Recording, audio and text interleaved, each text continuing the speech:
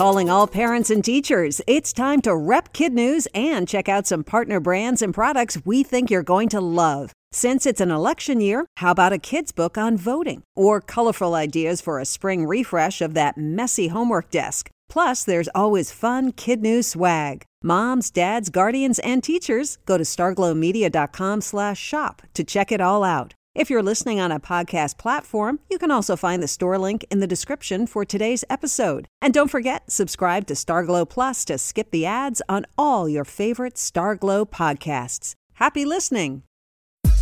Good morning and welcome to Kid News. I'm Tori. Today is Friday, November 19th, 2021. And we begin with two turkeys named Peanut Butter and Jelly getting timely and time-honored presidential pardons. The two birds were selected as the national Thanksgiving turkeys, and later today will be spared from the holiday table by President Biden at an annual ceremony in the Rose Garden. The tradition dates back to the days of Abraham Lincoln, but really took off with President H.W. Bush in 1989. Like his Oval Office predecessors, President Biden will grant the 40-pounders a reprieve from the menu and send them to live out their days in quiet retirement. These two are headed to Purdue University in their home state of Indiana. Even before today's pardoning, the gobblers got a taste of the good life with a special suite and pampering at the Willard Intercontinental Hotel in Washington, D.C.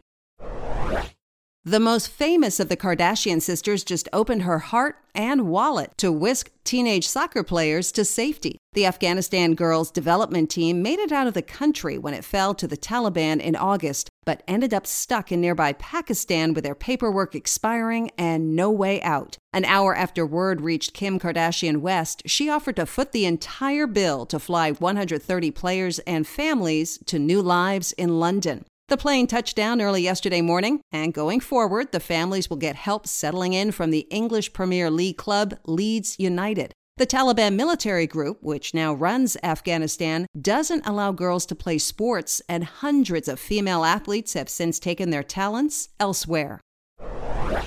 COVID may dominate the headlines these days, but there's no forgetting it's also flu season, especially at the University of Michigan. 528 students at the Ann Arbor campus are sick, most of them reportedly unvaccinated for influenza. A team from the CDC is investigating the large and sudden outbreak and how it's spreading. Especially concerning is the timing. These college kids are under the weather less than a week before Thanksgiving, when they'll inevitably be traveling home to see family and friends, possibly spreading germs with them. Other schools are also taking a hit. According to ABC News, Rowan University in New Jersey, Florida State, and Florida A&M are also reporting a spike in cases.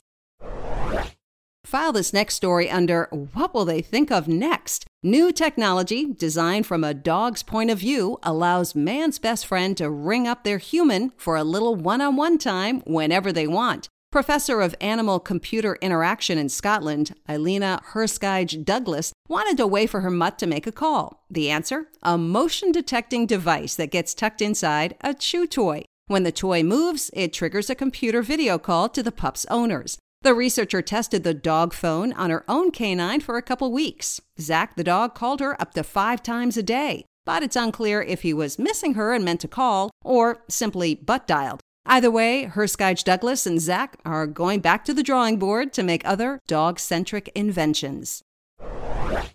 If the dog phone breaks, you'll likely need a professional to fix it. But if your iPhone goes on the fritz, you might soon be able to DIY it. Apple just announced a new program called Self-Service Repair, which allows customers to buy Apple parts and tools, use online repair manuals, and fix what's broken themselves. That means you might be able to fix a cracked screen or a kaput camera without ever leaving the house. Industry watchers are thrilled, but say the timing is no coincidence. President Biden passed an executive order over the summer, essentially requiring companies to offer the right to repair.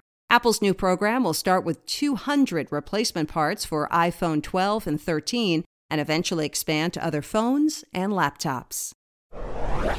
That's it for Kid News. Now, today's Kid News quiz. What are the names of this year's soon-to-be pardoned national turkeys?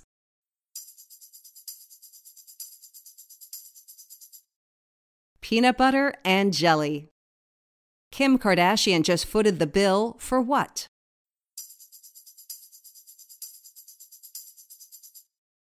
to fly an Afghan girls' soccer team to safety in London. What school has been especially hard hit by a flu outbreak?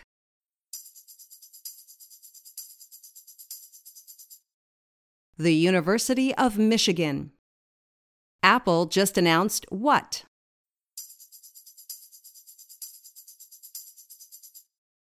Do-it-yourself repairs.